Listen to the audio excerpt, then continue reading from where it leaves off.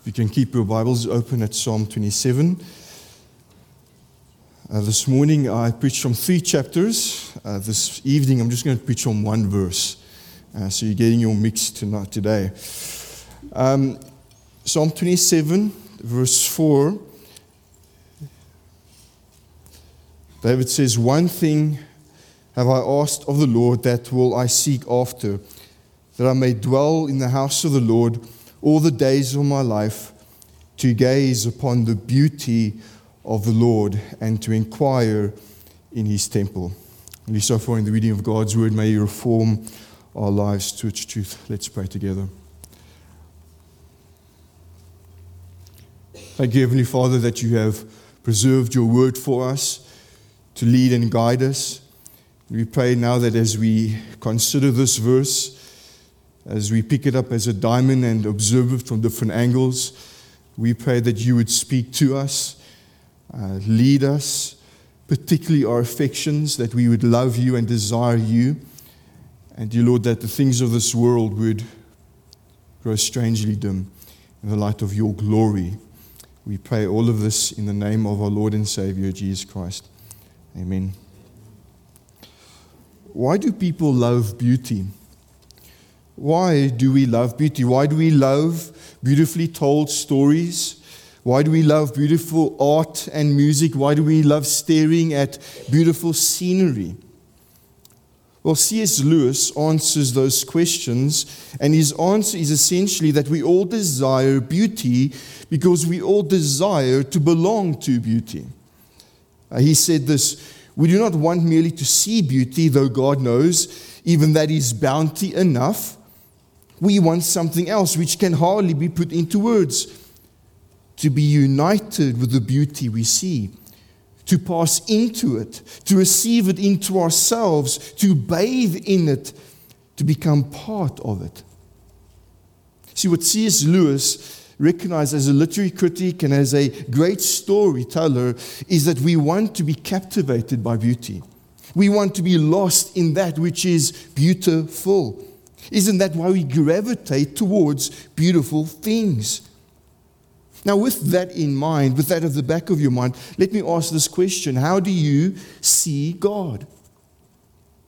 Do you see God as this captivating beauty? Do you see him, as Isaiah 28 verse 5 describes him, as a diadem of beauty? Is that how you view God? Is that how you think of God? Do you see God as that incomparable beauty which you not only want to see, but experience? I would venture to say that not many think of God this way. Many think of God as this austere being who wants too much of us. This taskmaster that just wants us to jump through religious hoops. Now, in this psalm, that's not how David sees God. Now, in the psalm, David is the man after God's own heart, and he reveals to us that God is actually someone who is beautiful. He reveals to us that God is the source and joy and delight of his heart, so much so that he desires to see more and more of him. In fact, David's one singular and supreme desire is to see more of God's beauty and to be captivated by more of the beauty of the Lord. And so this evening, what I want us to consider is these words of David, and God willing, we will see something of God's beauty and desire more of his beauty. And I want us to see 3 things as we consider this verse: the love of beauty, the loss of beauty, and ultimately the Lord of beauty. Let's start with the love of beauty. If you had to ask 10 different people what is beauty, you'd get 10 different answers. We often hear the phrase, beauty is in the eye of the beholder. But what we need to realize is that although beauty is notoriously difficult to define, all of us in one way or another love beauty. Although all of us have different subjective experiences and expectations of that which is beautiful, all of us have objectively experienced the joy and the delight of finding something beautiful. For one person, it's the intricacies of classical music. For another person, it's the complexity of metal. If you don't like metal, come speak to me afterwards. I'll tell you it's beautiful.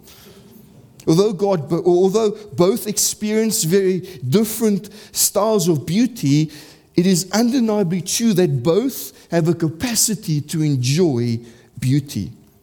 See, beauty is that which evokes a response. It is that which produces joy and pleasure. It is that which leads one to awe and praise. Beauty is therefore something we love, we desire, and pursue. Whether it's in nature as we look at waterfalls or sunsets or flowers or forests or mountains, whether it's in human creation, in music, art, poetry, architecture, all of us long for beauty. For all of us, beauty is something that is to be loved. Augustine put it this way, after beauty my soul sighs day and night. Another author has said it this way, beauty attracts us. It evokes our wonder and joy and arouses a flood of delight and inconsolable longing. We fall in love with beauty, sing its praises, and want to stay in its presence.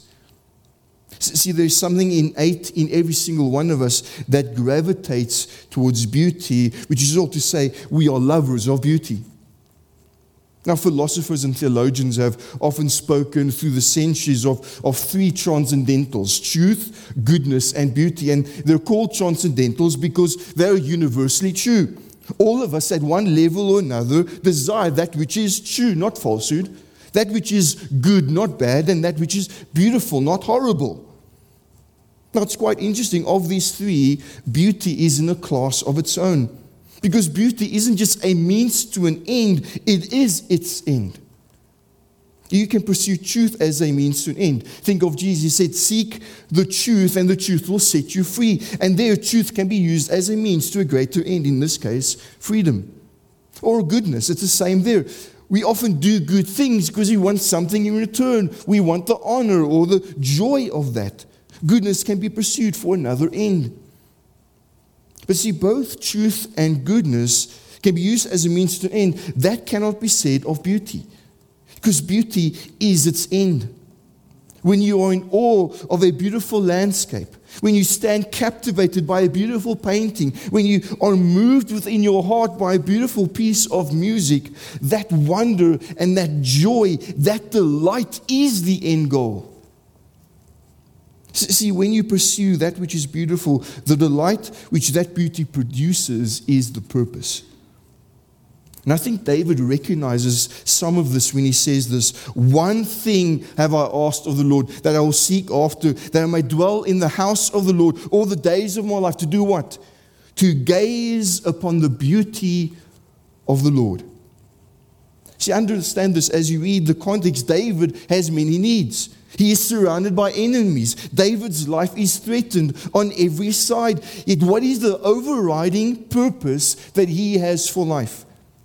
What is that thing that David wants to spend all his days upon? It is to behold the beauty of God, what theologians call the beatific vision, this end goal of seeing God in His glory and beauty and wonder.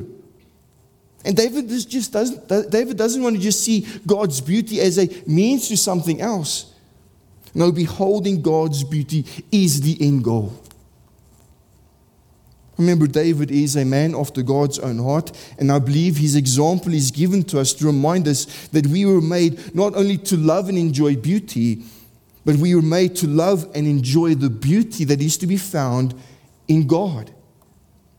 See, we love beauty because we were made to love the God who is beautiful. God is the creator of everything we find beautiful. He has created us with this capacity to enjoy the beauty that we see.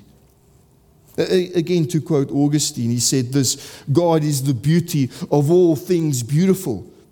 Jonathan Edwards goes so far as to say that beauty is that which makes God God. He said God is God and distinguished from all other beings and exalted above them chiefly by His divine beauty.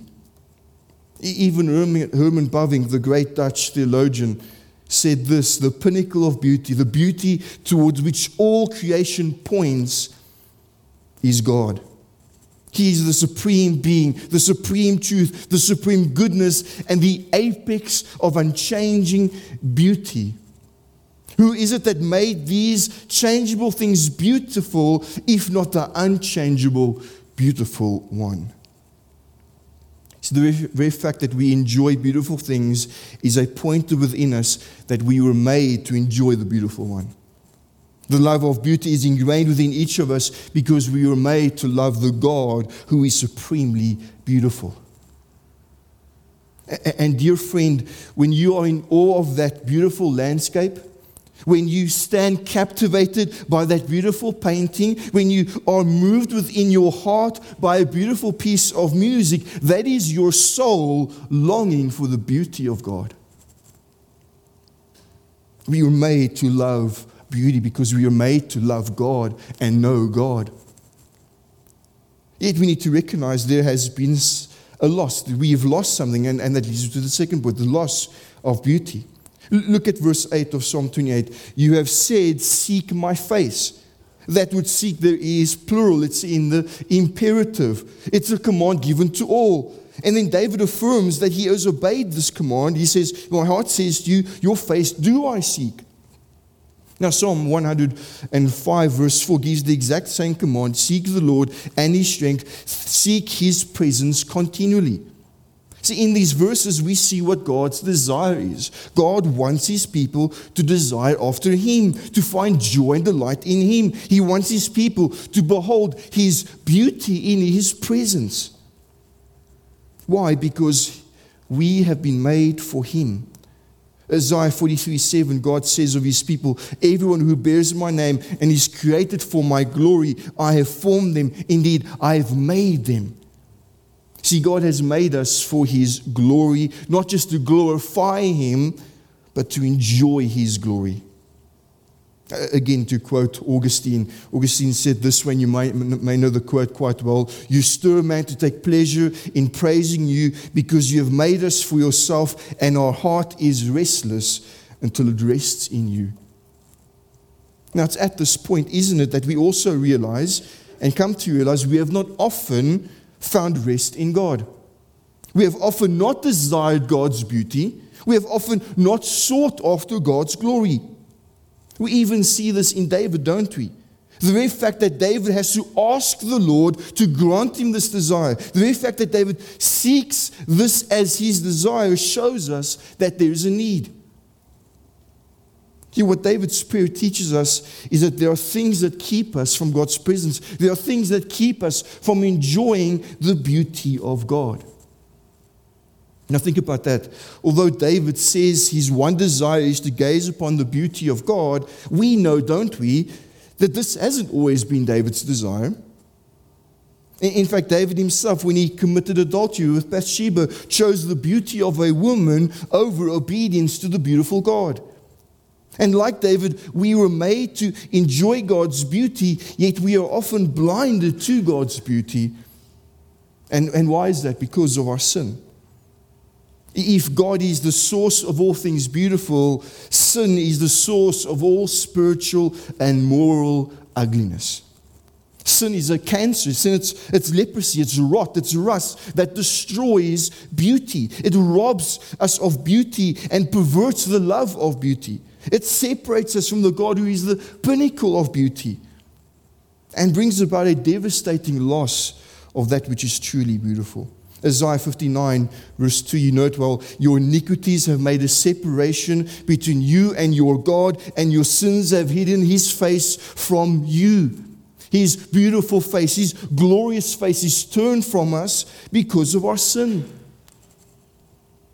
See, David longs to be in the house of the Lord. He longs to be in the presence of God so that he can gaze upon the beauty of God, yet sin removes us from God's presence. It hinders us from beholding the God who is in and of Himself beautiful. As Paul would explain in Romans 1, in our sin we have exchanged the glory of the immortal God for images resembling mortal man. Another way to say that is this: in our sin we desire the beauty of this world instead of the one who makes all things beautiful in this world. Now, to illustrate how silly this is, imagine with me someone loved a picture of you more than they loved you. They have you around them, but they cling to a picture of you and just ignore you sitting in the corner of the room. That would be silly, right? Exactly, that's the point. Sin is silly. That's what we've done in our sin. We've loved the beauty of the created things that point us to God, and rather we have despoiled and ignored the God who has made all things beautiful. Piper is right when he said, at the root of sin is blindness to God's beauty. And so let us understand, this is the result of sin, a loss of beauty. In fact, for those who do not know God, for those who die in their sin, for those who are outside of Christ, they will forever be without beauty. In 1 Thessalonians 1:9, Paul warns us this way. He says, they will suffer the punishment of eternal destruction away from the presence of the Lord and from the glory of His might. That is to say, those who are made to find satisfaction in the beauty of God, yet they've rejected God, they will be forever without God, forever without beauty. They will forever be away from Him, dwelling in the consequences of their hideous sin. They will be forever dissatisfied. See, we've experienced a loss of beauty. And so given our inherent love for beauty, and given our desire, and given this loss of beauty, what is our hope? That leads me to the third and final point for this evening. It is the Lord of beauty. Given our love of beauty and our loss of beauty, our only hope is enjoying the beauty we were made to behold. It is quite simply to return to and to be reconciled to the God of beauty. And now, where is that Lord? Where is the Lord of beauty to be found? Well, look at verse 4 again. Where does David long to be?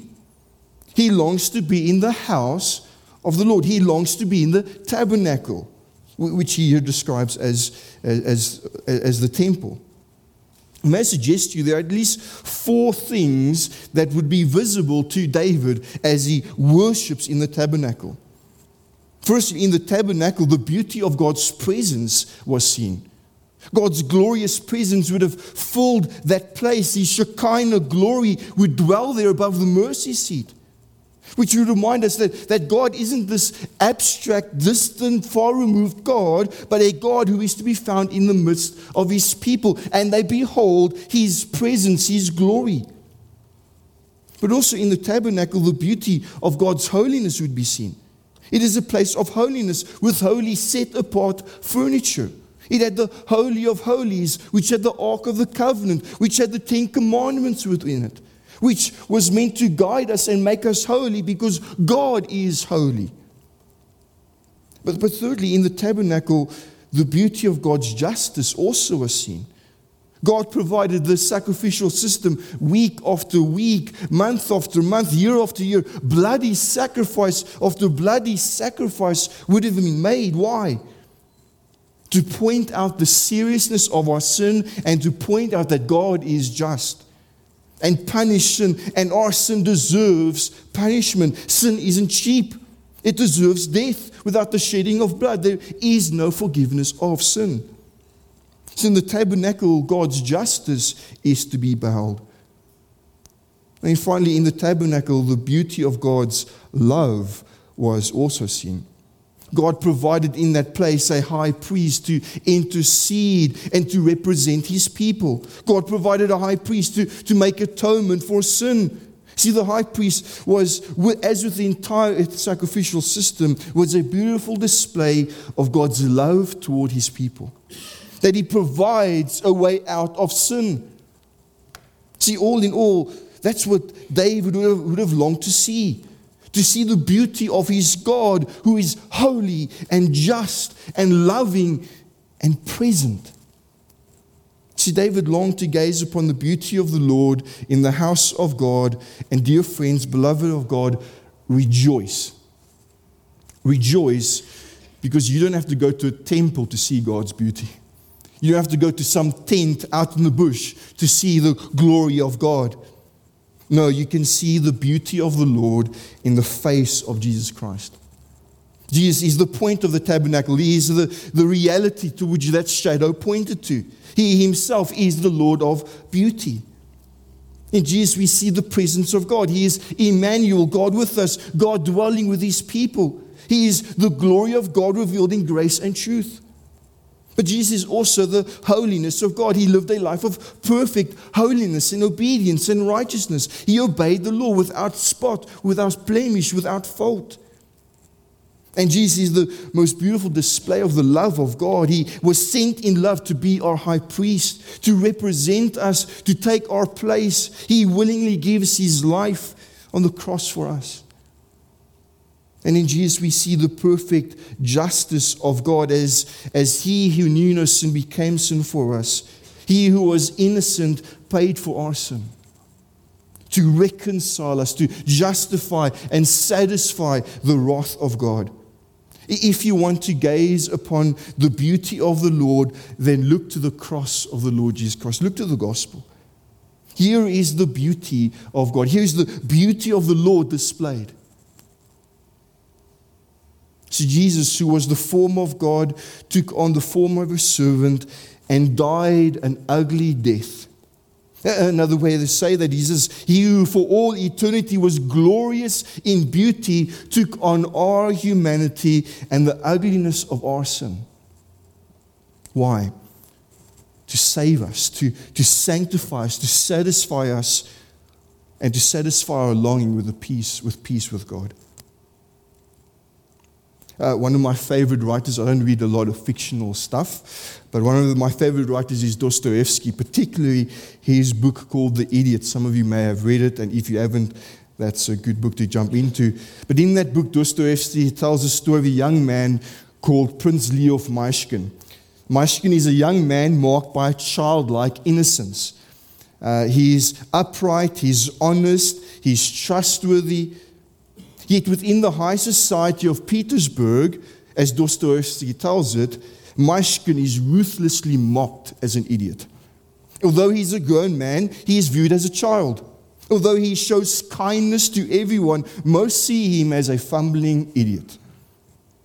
Now, Dostoevsky was making a point. He was saying that this innocent, upright man who is very Christ-like, to an unrighteous world, he seems foolish, and there's a lesson there. See, that's how the world sees our Christianity. It's foolish. Righteousness is foolish in the eyes of unrighteousness. But one of the things that Myshkin is mocked for in the story is his belief that beauty will save the world. At a particular dinner party, Myshkin makes the comment which takes everyone by storm, and he's laughed at when he says, beauty will save the world. And realize Dostoevsky puts that random tidbit in there to kind of pique our interest. What do you mean? What does beauty have to do with saving the world? Will beauty, in fact, save the world?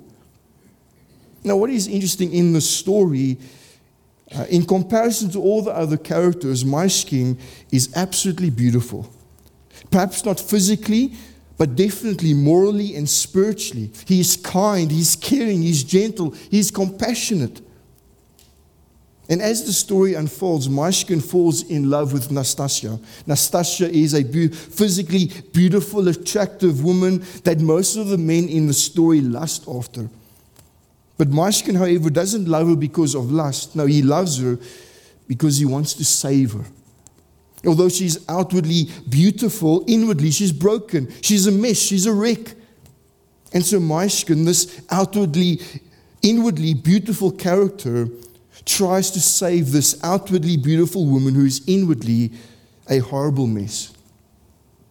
And guess what? Myshkin almost saves her. She falls in love with him, and they elope, and they love each other, and it seems that there will be healing and restoration and hope. It seems like there's a happy ending. And if you read Dostoevsky, you know there really is.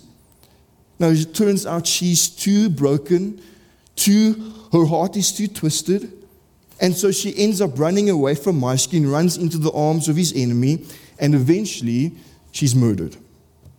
And at the end of the novel, Marston is devastated. His love is lost, his health is gone, his world seems ruined.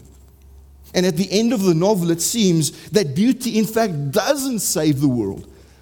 In fact, it seems that beauty is corrupted by the world. Now, why I share that long story? What's my point? It simply is this: there's only one beauty that will save the world, and that beauty is the Lord Jesus Christ, who isn't corrupted by this world. One who is perfectly holy and glorious in himself, who took on our humanity, the ugliness of our sin, and wasn't ruined by our sin, but conquered our sin, dealt with it, removed it as far as the east is from the west. And it is by faith in him alone that we are saved from that sin, and that we are actually in turn beautified. Now, how is that? When you believe in Jesus, when you trust in him as your Lord and Savior, your hideous rags of unrighteousness are replaced with his beautiful garments of salvation. And when that happens, the Father doesn't see your hideousness. He doesn't see your filth, your brokenness, your twisted heart, your unrighteousness. No, he sees the beauty and the righteousness of his Son, the Lord Jesus Christ.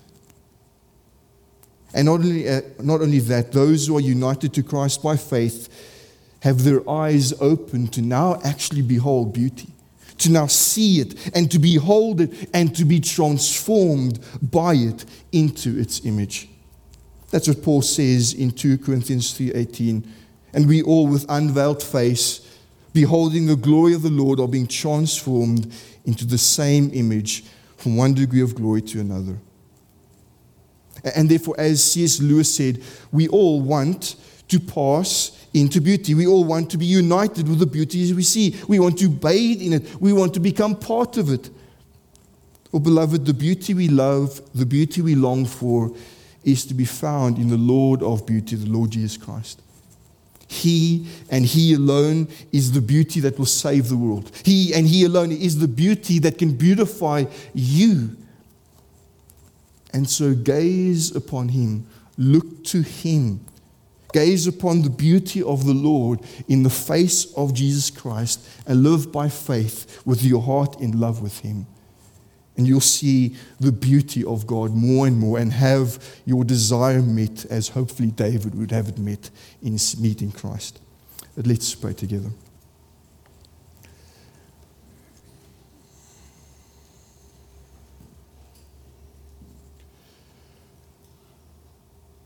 Heavenly Father, we come to praise and adore you, to worship you as the one true and living God, the only one who can satisfy our souls, the only one who can fulfill our longing hearts. And we plead with you this evening that we would look again to Christ, that we would behold the glory of God in his face, that we would be a people who are not led astray by the things of this world, its painted pleasures, its foolish delights, but rather that we would, as we sang earlier, behold our God and rejoice in you and be transformed into your image. Help us, we pray, in this. Renew our heart, renew our faith in you, and beautify us after Christ. We ask this all in Christ's wonderful name. Amen.